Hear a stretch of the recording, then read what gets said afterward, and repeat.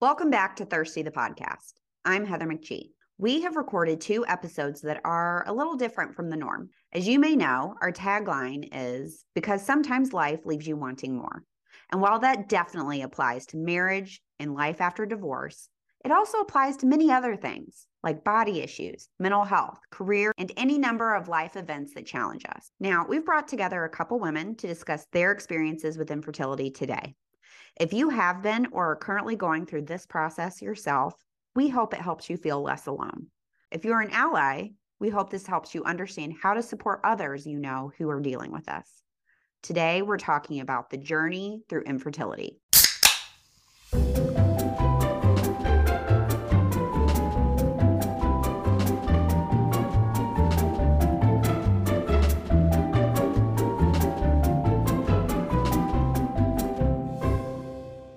All right. Hi, everyone. Thank you so much for being here with us today. I do have a special note. You may notice we are missing someone really important.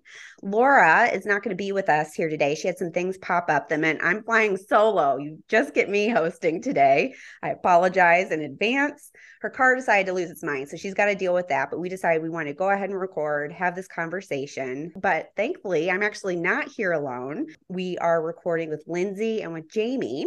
In a group conversation. We are actually recording an episode that's a little bit different from the norm. Now, this is something that I dealt with as well, and we wanted to do a whole episode exploring the subject. And really, there are so many different kinds of experiences that people have with infertility. It goes all kinds of different ways. People walk away with all sorts of different thoughts on the subject. So we wanted to really widen the lens and talk to as many people as we can. Now, for me, I went through fertility drugs, something called IUI, then IVF, and then I finally did bring my twins earthside, which is a term a lot of people that have been through infertility use. I will say infertility treatment was one of the most challenging things I've ever gone through, for sure. And today we are joined by Lindsay Flader and Jamie Martin, who each had their own challenges and experiences. I think to start off, it's probably good to get to know you all a little bit, and let's give you all some space to tell a little bit about your own stories. Jamie, we can start with you.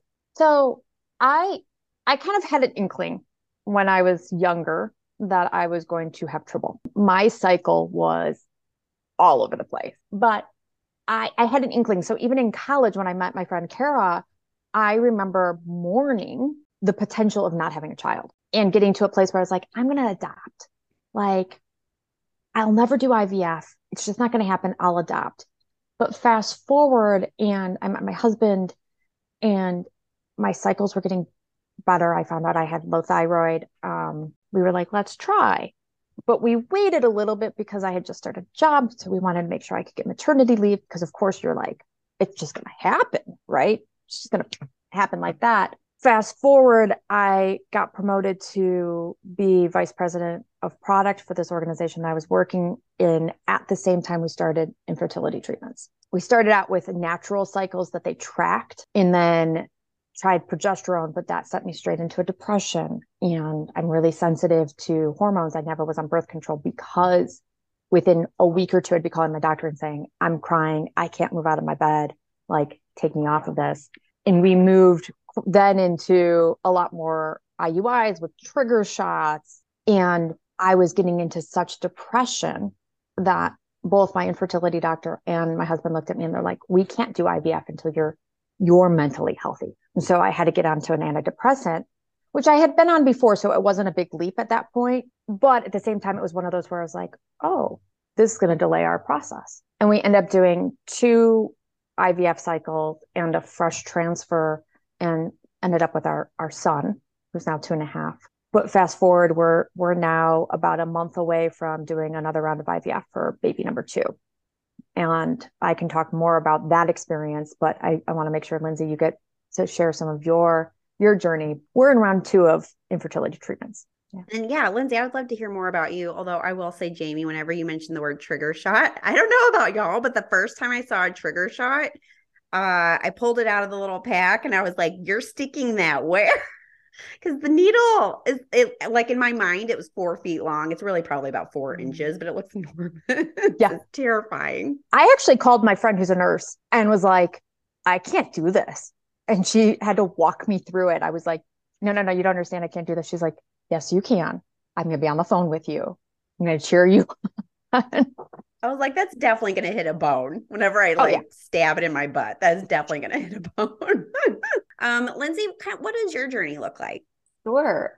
So I have a couple of similarities to Jamie, but I'm actually she was talking and I'm very different. So I don't want to say I'm happy about that, but I think it will be helpful for everyone listening to this conversation to have different experiences. So I actually never had any idea, inkling, or thought that I could not get pregnant at the drop of a hat. I am one of four children. My parents always talked about how easy it was for them to get pregnant. My mom's best friend from college, who she was friends with for 60 years, wasn't able to have her own children. And my mom always shared with me that that was tough because it was so easy for her and not so much for her friend. And at that time, my mom was one of four. My grandmother got pregnant at 43 with my mom in 1949. My whole life, I was like, great, I can just pop them out when I want. My periods were like a clock. You could set your watch by them. Never had an issue with that. I met my husband at 31. We got married when I was 34. And then we decided we would just wait for about a year and enjoy being married before we started trying for a family. And in that time, I found out that I had a low thyroid that I was 35. So we started trying. We tried for about 6 months, absolutely nothing. And my periods were a little irregular. So we went and saw a fertility specialist. Fast forward to, we ended up doing 4 IUIs, 2 rounds of IVF, and an egg donor. And unfortunately, nothing worked. I was, for some reason, in the 1% where all the fertility drugs just didn't work on me. I weirdly had no problem with the shots. I was giving myself upwards, 3 to 4 shots a day. And that part of it was not the issue. That to me was like a means to an end. And it was the amount of hormones that I had to take to even see results. And I started doing, after the first couple of times, I like talked to a naturopath and I went like gluten-free and dairy-free and no caffeine and no alcohol. And that really made no difference. I did acupuncture, which was fantastic for my mental health. So if anybody's thought about that, I highly recommend. But we did after we did the second egg retrieval, because neither one of my egg retrievals resulted in any viable embryos by the end of 5 days. We lost them all. And so my fertility doctor said, if you want to do this a third time, I'm with you, but you are taking a large amount of hormones to get these results. We're not seeing anything from it. And I don't know the toll it's taking on your mental health, but my professional opinion is that we consider some other options. And when you've wanted to be a mother for as long as you have memories, that was devastating. So obviously it's a emotional situation, but I think we'll start getting into the nitty-gritty. But I will say there's more than one way to become a mother, and there's many ways to be a family. And we are also actively on the wait list for adoption, and we've done all of that. So the fertility part of the story is over, but my journey to being a mother is not. It's kind of y'all are talking so for me it's in the past. For me, going through fertility treatment, I think, is really awful.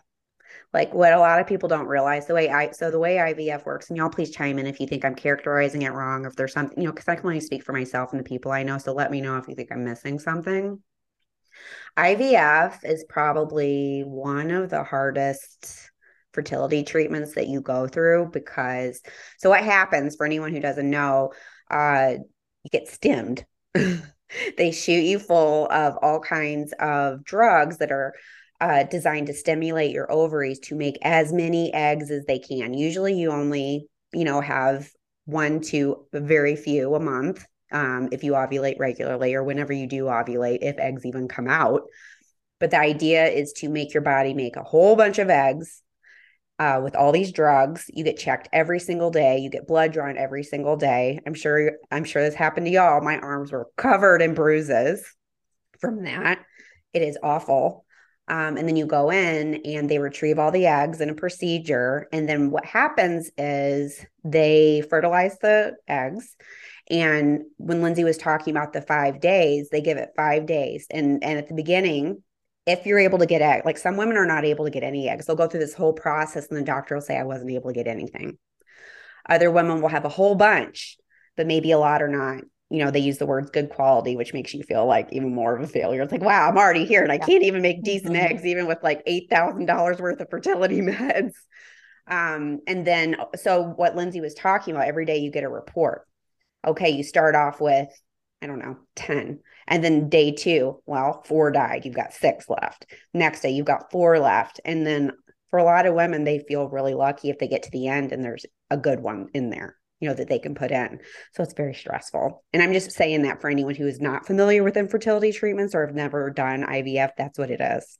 And it can go a step further, because we ended up, after my son, we ended up with 8 left to use. But then because of my age, our doctor requires PGT testing. We ended up with only 2 normal. Okay. And so you actually have a whole nother layer on top of that. And when we did our last round of stim, none of them were normal. And so we had 5 embryos, but they were like, we can't use any of them. Yeah. So if you have a friend that says she's going through IVF, that's what's happening every day. It's incredibly stressful. You're not really supposed to work out because you're being pumped with so many hormones. Like Lindsay and I actually have known each other for a long time, and we work together. We worked together when Lindsay met her husband, and we were giving her all kinds of, we would go out for drinks. I remember after your first date, you were like, oh, he's so cute. We were like, oh, you really like this guy. But I was going through fertility treatment at the same time that Lindsay and I worked together. And it is hard because you're getting pumped with so many hormones. You're not allowed to work out. It's hard not to cry all the time because you're just like flooded with all of this stuff going on. It is so hard. One thing I wanted to ask you about, Lindsay, you wrote something really stuck with me, and I actually had to take a minute, and I'm actually tearing up a little bit because even though this is 8 years ago for me, it sticks with you, I think, for the rest of your life. It's that traumatic. But you wrote something, you said, I don't remember a time, even when I was a child, that I haven't wanted to be a mother. And I thought that was really beautiful. Can you say a little bit about that? Oh, Heather, now you're making me emotional. I'm offering you. You are. Yeah, I truly, from the time I was a little girl, I mean, how soon do we have memories? 5, 6. I've always felt that calling in my heart. And I'm a very, I think I have a lot of just nurturing instincts. I like to take care of people. I'm very affectionate. I feel like I have a lot of love to give.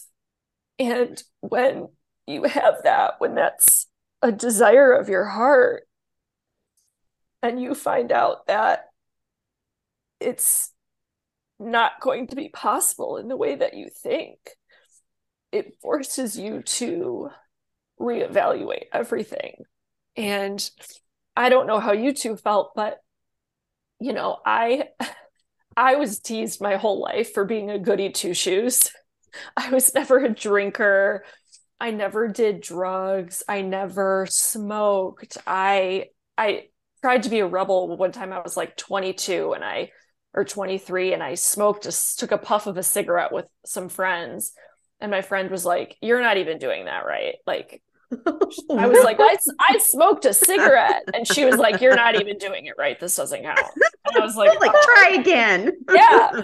So, I've always loved healthy food. I was fitness instructor on the side for part of my life. So I'm one of those people who was like, I did everything that you're supposed to do, and where did it get me?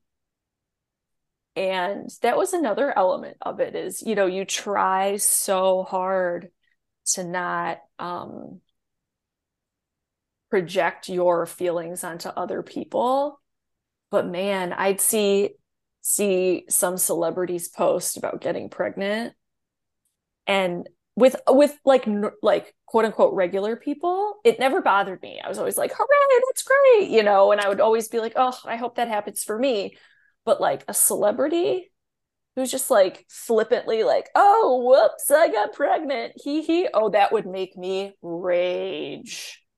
That would make me rage. I used to get so angry because as much as you want to be in that space where you're so centered and it's as individual and everyone's different, every once in a while you slip into those moments of like, this is just not fair. And it's such a hard thing to balance because I didn't want to be that person. And yet there's certain times where you just can't help it. Oh yeah. I actually can relate to that because my brother and sister-in-law were trying at the same time, and they already have 2 children naturally, but their doctor was like, well, now you're getting older and you may have to do fertility treatments. And I just remember being at the office when my brother called me, and my brother doesn't call. I mean, like, brother calling, you pick up the phone because something is going on. And he proceeded to tell me that they were pregnant. And like you said, I was happy for them, but I couldn't stop myself from crying. My friend came in, I was just bawling there, and my friend from work, because we talked a little bit about this before we hit record, but I told key people in my life about this. And then eventually I started telling everybody because I realized that the support I needed wasn't going to be from a certain section of my life. But she came in and she saw me and she's like, we're getting you out of here.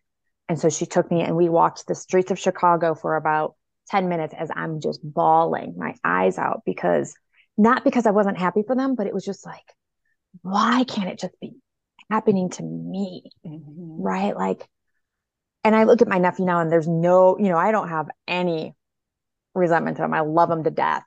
But like, it was just that moment of, God, can I just have that? Mm-hmm. And it sucks. But I'm with you. Like, right now I have that same reaction, Lindsay, to anybody who's flippantly like, look, I just popped it out. We just had sex once. I'm like, good for you. I couldn't even believe that when they happened. Like, someone would be like, oh, we're going to start trying. And then I'm not kidding. So soon after they were pregnant, I'd be like, what? How's that happen? I mean, I know how it happened for them. We did this for 3 years.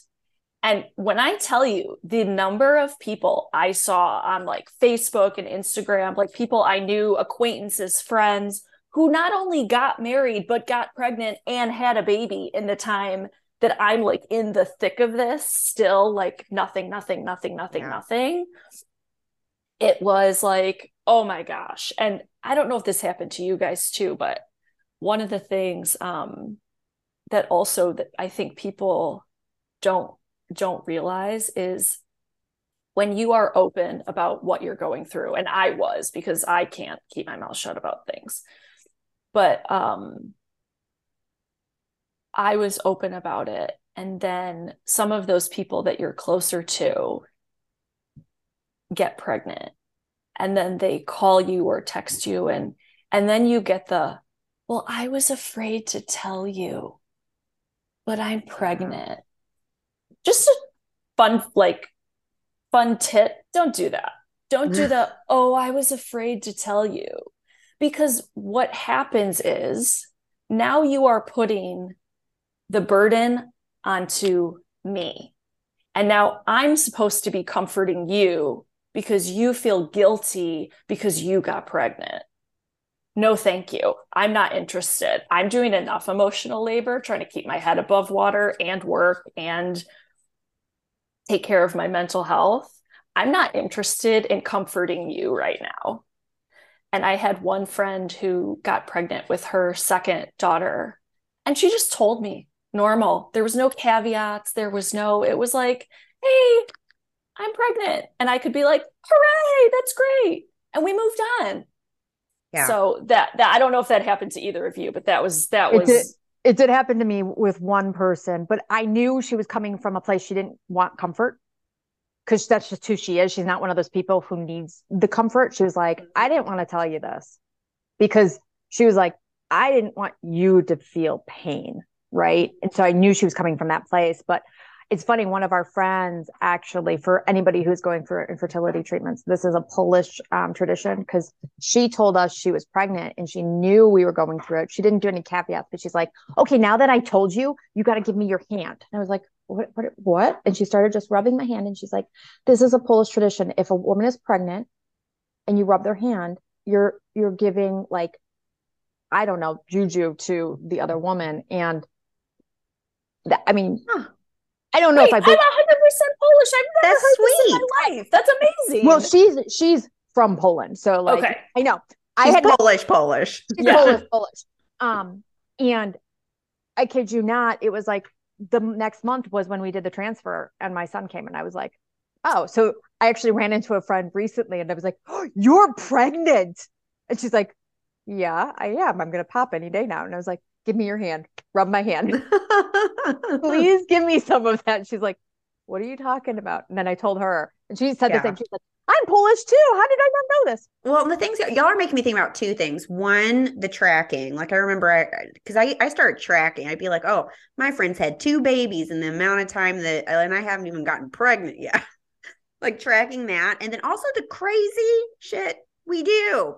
Eating pineapple core, like all of it. I mean, kind of, Lindsay, you alluded to this especially before, like, it's almost like doing these like weird superstition. I'm not superstitious. I'm even an atheist. Like, I am so not into that stuff, but I just started, you get so desperate. You're like, I'm going to do every single thing I can do to tip it in my favor.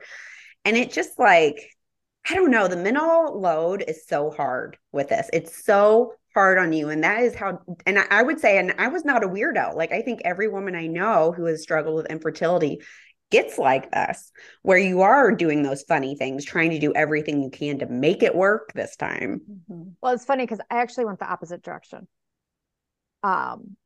Because there was so much mental load at work, I stopped acupuncture. I stopped caring about my food. And my doctors, I was like, do I need to do anything? And my doctor luckily was like, we need to reduce your stress. So if you need to have a glass of wine every night, have a glass of wine every night. Like, do what you need. Do not stress about what you're putting in your body, because it's, she was like, there's no scientific studies that have actually proven any of this stuff. Now I did do the pineapple core thing because I actually kind of like pineapple core. I might be, it's an easy one. It's an easy one. And I was like, well, I'm cutting up the pineapple. I might as well eat it. But like, for me, it was very much a take the step back, because I was just so stressed out. And even going to acupuncture, I'd be great for the, 50 minutes she was giving me acupuncture. And then I'd step out and I was like, all the stress is back. Yeah. Yeah. That is something I was wondering. I mean, I'll be honest with y'all and tell you, I never figured it out. I was miserable the whole time. I was trying to get pregnant. One day it did finally work, and I did have twins, but mine were born 4 months early. So the stress just continued. So I never figured it out. But did you all ever figure out, like, what were some of the things, if you were more successful than me, of ways to reduce your stress, or to the mental part of this is so heavy. Was there anything that helped y'all, that helped you feel less stress, or that relieved your load a little bit? I opened up to my whole community. Having that support network, and then learning who I only needed to lean into for whatever reason. So I knew who my cheerleader was, the person who was going to be like, Jamie, this is going to happen for you. Like, I'm here for you. I knew who the person was I was going to hug and cry and get all the love from. I knew who the person who I could call up and be like, what the fuck is going on right now? Like, this is happening and this is happening. And that was the key piece for me. It was figuring out who my support network was and what elements they could give me. So I had the nurse friend. I had all of these layers, and that's that's really the biggest thing that helped with my mental load, was having a network of people that I could tap on the shoulder at any moment notice. Lindsay, What you're about shaking your you? head. Yeah, did you figure anything out? I have nothing to add to this part because I I totally failed at this. the biggest thing that I figured out for myself was I gave myself permission to feel my feelings. And the side effects of the hormones also give you, I don't know about you two, but it was like roll the dice on what my emotions would be.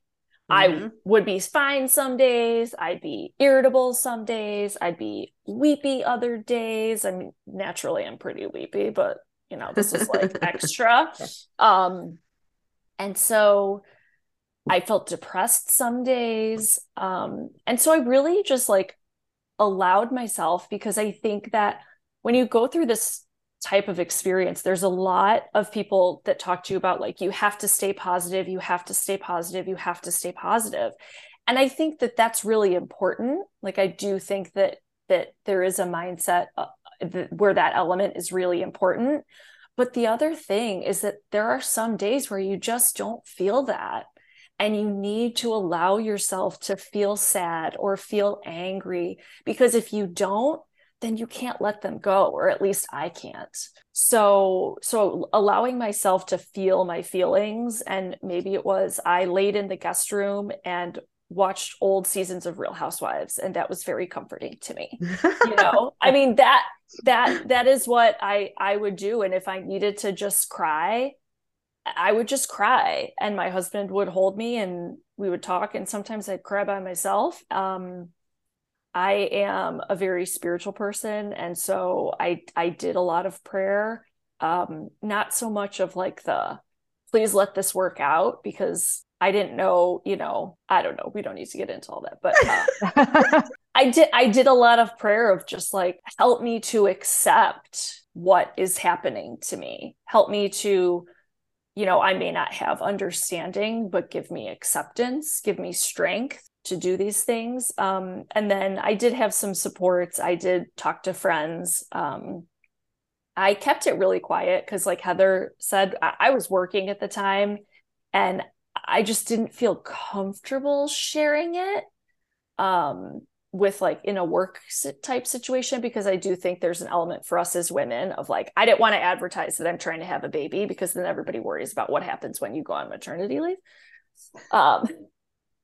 So I kept it really quiet, and like you said, scheduling appointments before and after work and all those kinds of things. So it was, the biggest thing was giving myself permission to feel my feelings.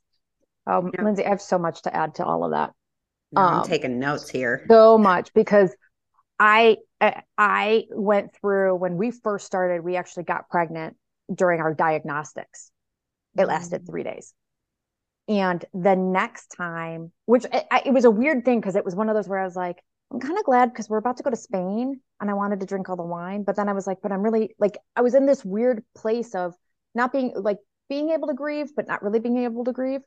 And then the next month, I actually ended up in denial. And every test, and us women all know, it's really obvious when you're not pregnant. It's really obvious when you're not pregnant. I was in denial. And I was talking to my coach, and she's like, Jamie, have you allowed yourself to grieve?